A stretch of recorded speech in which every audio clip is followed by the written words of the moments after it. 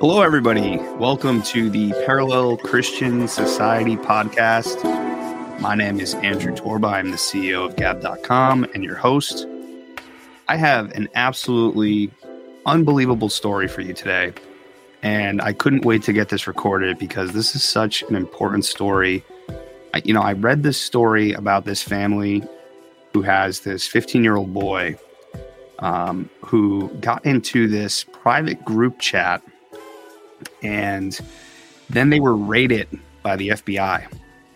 And we're going to get into this. I'm going to read their story. They put up a GiveSendGo link, and I have talked to someone who has been in touch with the father, has confirmed that this is going on, has seen the bail bond receipts and all of that. And I read this and I couldn't believe it at first. It was almost one of those things like, is this really happening in the United States of America? And unfortunately, we're seeing this pop up more and more. And it's crazy to think that this is happening in our country, but unfortunately, this is where we're at. This is where, working class Christian families, this is what we're facing. And so we need to be aware of this type of stuff. And that's why I want to bring attention to it in this episode. And so let me just read the story, and then we could talk about it after. So this is at givesendgo.com/RUFINI family. So the Ruffini family. Maybe I'm spelling that wrong. Maybe I'm saying that wrong. Forgive me if I am. But let's dive into this story so that it's almost too unbelievable to be true. So I'll start. Our family has unexpectedly incurred very substantial for us legal expenses as the result of an aggressive investigation against our 15-year-old son for posting offensive memes in a private group chat. While the investigation resulted in juvenile probation and a minor misdemeanor conviction for breach of peace, our home was raided by the FBI, and we were forced to come up with thousands of dollars in non-refundable bail money and legal fees. We are a working class family that lives paycheck to paycheck, and bankruptcy is a near certainty. It will be a struggle to keep our home without help. Our difficulties began in early 2023. Our 15-year-old was homeschooled and working in the office of my father's family business during the day when my father was diagnosed with esophageal cancer. In addition to running a business, my father was responsible for the full-time care of my 93-year-old grandmother, who lived in an in-law apartment at his home. My father very abruptly became too ill from chemotherapy to work full-time or care for my grandmother, and a large portion of the responsibility for this fell on my son until I can get home from work every day. It was a very stressful time, compounded by several unrelated deaths in the family that happened in the same time period. None of our children, including my son, had been raised with cell phones or unrestricted internet access. It became necessary for him to have a phone so he could communicate while he was alone at my father's house caring for my grandmother, and so we reluctantly allowed him to have a cell phone.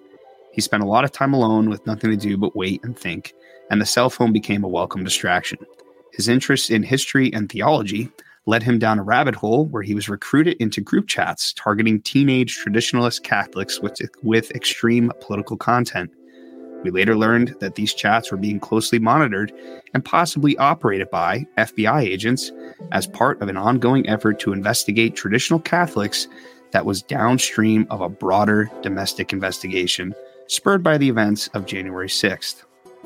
My son is very stoic, so he had no idea any of this was occurring.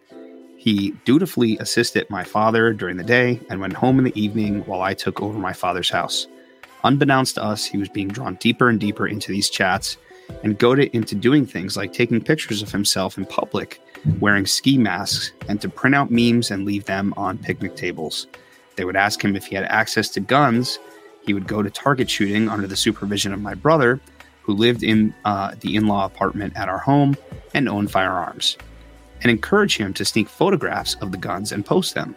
Ironically, our legal troubles began when he had an attack of conscience and abruptly deleted all of his chat apps. He later told us that he felt using social media was a coping mechanism and it had been affecting his mood and ability to sleep. The FBI panicked and made the assumption that he must have connected to a terror cell in real life and gone dark ahead of some potential violent act. There was no such plan, and they had no evidence of one, but it didn't stop them from spending 2 weeks fabricating a legal pretense for a search warrant for our home. At 10 p.m. on a Sunday evening, we were dragged out of our home at gunpoint, handcuffed, and locked in a van while they searched our home for evidence of this imagined plot. Having found no such evidence, they seized my brother's firearms and had my son hospitalized on mental health pretenses. We didn't learn until that night the scope of the investigation or the amount of time and resources expended on my son. We know him to be kind and conscientious and a boy who is active in his community and church. He's a volunteer firefighter and an altar boy. He said some things that we aren't very happy with and showed a severe lack of judgment in his associations, but the response seemed disproportionate. It soon became clear that there was no grand conspiracy or imminent danger, and the FBI lost interest, but we have been mired in the aftermath ever since. There was a DCF investigation that went nowhere, but required us to go to daily appointments for months. The state brought criminal charges against my son that were eventually disposed of, but required a legal battle that lasted months. When his charges were disposed of, my brother and I were charged for allowing my son to target shoot based on the assumption that we must have somehow known he was involved in political extremism online. It seems unlikely to amount to much, but it has cost us over $20,000 that we do not have so far. I've been reluctant to seek help, but the threat of losing our home has become very real. I work with the homeless for a faith-based nonprofit organization, and my brother manages a family-owned butcher shop. My wife stays at home and homeschools our younger children while managing a small homestead. We are paying legal bills by not paying other bills. Our credit is extended as far as it can go, so our kids can have Christmas. The mortgage is a few weeks behind, and we have zero breathing room for any unexpected expenses at this point. Our son is racked with guilt and believes himself to be at fault for our dire financial straits. While it is very humbling for me as someone who has always provided for others to ask for help, I know it is sometimes necessary, and that time has come. And so this is their Give, Send, Go. This story is just absolutely incredible. So here you have a 15-year-old boy, he's homeschooled and comes from a very traditional, very Christian family. And up until this point in his life, has never even had a cell phone. They had some, issues going on, some health issues within their family and some struggles, as we all do. And so, he got into some of these group chats, and it turns out that these group chats were either run by or were certainly infiltrated by the FBI. And, we've seen this story time and time and again. And it's really unfortunate. It's absolutely crazy to think that this is where the resources of the FBI are going, targeting 15-year-old kids that are Christians who believe in traditional family values, and really financially crippling, a working class family. Now, praise God, I was able to get this link out there, and through some of my networks, we were able to get the word out about this. And again, that's why I'm doing this episode on this right now, is because I want to help this family out. And they were able to meet their goal.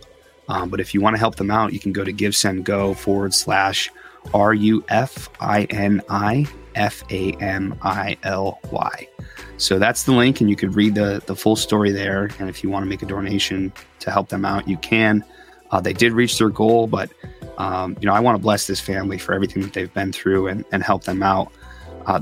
These stories are starting to pop up, and this is really a testament to how, as parents, we really need to be discerning, and we need to be on top of what our children are doing online.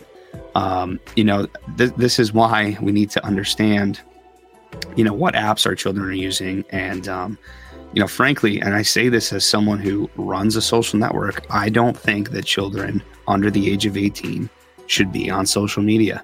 I do not think it is a place for them. I think that there are too many people that want to entrap them and want to indoctrinate them into their worldview.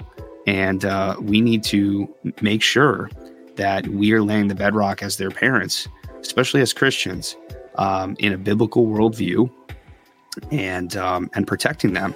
There's another story that is related to this in a different way in terms of protecting our kids online. The Wall Street Journal had a story on Instagram, Instagram's algorithm delivers toxic video mix to adults who follow children. So Instagram's Reel service is designed to show users streams of short videos on topics the system decides will interest them, such as sports, fashion, or humor. The Meta platform's owned social app does the same thing for users its algorithm decides might have a prurient interest in children. Testing by the Wall Street Journal confirmed. The journal sought to determine what Instagram's Reels algorithm would recommend to test accounts it set up, following only young gymnasts, cheerleaders, and other teen and preteen influencers active on the platform. So, Instagram's algorithm is designed to show you more of the stuff that you're following. And so if you're an adult that is a predator and is following a bunch of young gymnasts and cheerleaders and preteen influencers on the platform, their algorithm is going to recommend more of that to you. And this is related to another article that was published by the Wall Street Journal earlier this year that showed that there was a vast pedophile network on Instagram. The Meta Unit's systems for fostering communities have guided users to child sex content. Company says it is improving the controls. And so Instagram it appears to be a haven for predators. And so your children should not be on that platform. Their algorithm is designed to literally push this type of content to these people. And some of that content could be content of your children. And we have to be diligent. We have to be discerning. We have to be smart. We cannot allow our kids, to enter into the den of vipers. Excuse me.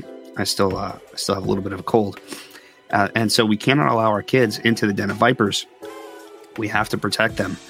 And we have to get the word out about, teaching our kids, how to use these platforms. If they're going to use them, if you're going to allow it, then you need to monitor it closely, and you need to take the time to teach them, to avoid these type of situations. And it's unfortunate, but that's just the reality of the situation. And so I remember earlier this year, there was a story, let me see if I can find it real quick, about the FBI spying on traditionalist Catholics. Here we go. Okay, give me 1 second. Let me pull it up here. So the FBI mounted spying operations on traditionalist Catholic churchgoers across the whole United States, according to new evidence obtained by politicians. The FBI was in February accused of secretly gathering evidence which might link Catholics in Richmond area of Virginia to the far-right nationalist movement. At least one agent was sent out to spy on Catholics who were worshiping at churches and chapels in the area, a U.S. government committee was told. New revelations by the U.S. House Judiciary Committee on Wednesday have revealed, however, that the espionage against Catholics was far broader, also encompassing the activities of agents in the West Coast states of Oregon and California at the very least. There were multiple field offices of the FBI coordinating an investigation into traditionalist Catholics, according to the committee.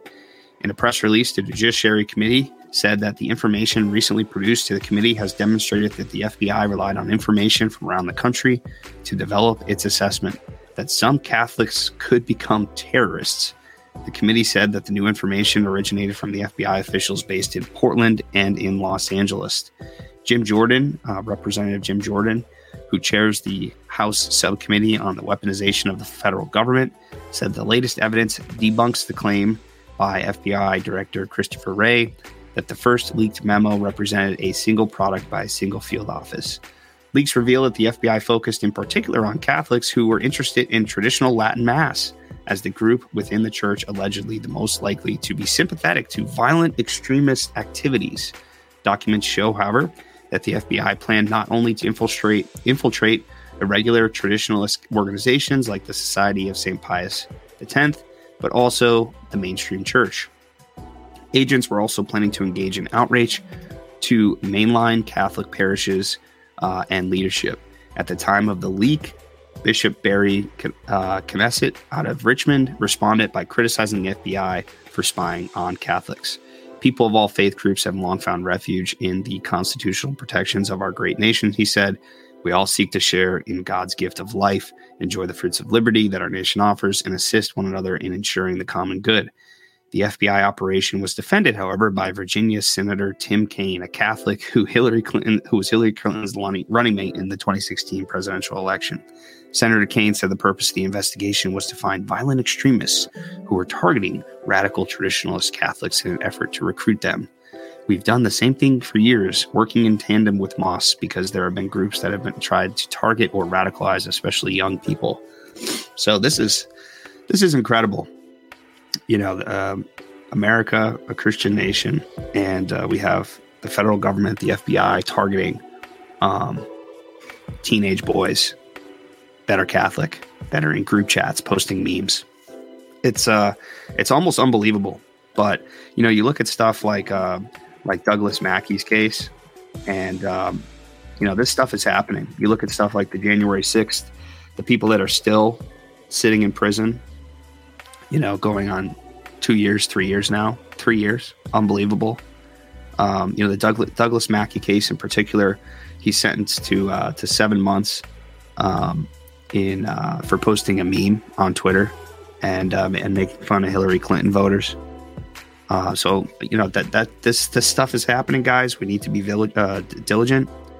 We need to keep an eye on our kids, and when this stuff is happening, we need to shine a light on it and support the families that are going through this, and talk about it, because if we don't, the mainstream press isn't going to pick up on this. They're not going to help these people. And so we need to rally around these families and get stories like this out there and support these people. So I would encourage you to pray for this family and to support them if you can at the Give Send Go link, givesendgo.com/RUFINIFAMILY. They have already reached their goal, which is fantastic, but I just want to make sure that we bless them and they have a great Christmas season, and they can pay off, the legal fees that they have for dealing with this situation. And please pray for their son too. He's obviously going through a hard time with the stuff going on in his family, and he got into these group chats and stuff. And I haven't seen what was posted, but I from what all intents and purposes, it clearly wasn't anything that was promoting violence or anything like that. It just seems like they were goading him into posting pictures with guns and whatever else, and sort of entrapping him, which we've seen before. And when you're 15 years old, you're very, very impressionable, and so it's very easy to be peer pressured by people that are influencing you. And it turns out those people behind the anonymous accounts are actually the FBI. So that's the other warning here too, is if you're in group chats and stuff, you got to be very careful what you're saying, because whenever you're in a group chat, and this is what I do, whenever I'm in a group chat, and I very seldom join group chats for this reason, because I know that many of them are infiltrated. And so when you're in a group chat, if you're posting something, you should post under the assumption that it is public, that you're posting on your main timeline, and that everybody can see what you're posting. Because if there's, more than one other person in there, even if there's one person in that group chat, one other person, right? It's just a one-to-one DM. Assume that information could be leaked at some point in the future. And so, that's why it always helps to be authentic and just be yourself, both in your public and private persona. There is no difference between those two. If you sort of live that way, it becomes a lot easier, to have conversations both in private and in public, because the conversations are going to look the same. And so if something gets leaked, you have nothing to worry about, because, I'm going to say the same things in public that I say in private. I'm the same person. And so if you're always living authentically, you sort of don't have to worry about leaked group chats or anything like this. And this happens all the time. People's group chats getting leaked and stuff, and these group chats are being infiltrated. So just, let that be a lesson to you, not just, as parents looking out for our children, but, even as adults who may be in some of these group chats, that what you're saying, just imagine it's being posted in public. Imagine that there may be an FBI agent in that group chat. Okay. So don't be fed posting in group chats. Don't say something stupid in group chats that's going to get you raided by the FBI later on. But anyway, keep this family in your prayers. I just wanted to get that story out there. I cannot believe that this stuff is happening in our country. But it's the reality of the situation, and we want to shine a light on it, and we want to uplift and support this family and get this stuff out there and warn people about it. Thank you guys for tuning in. Remember to speak freely. Christ is King.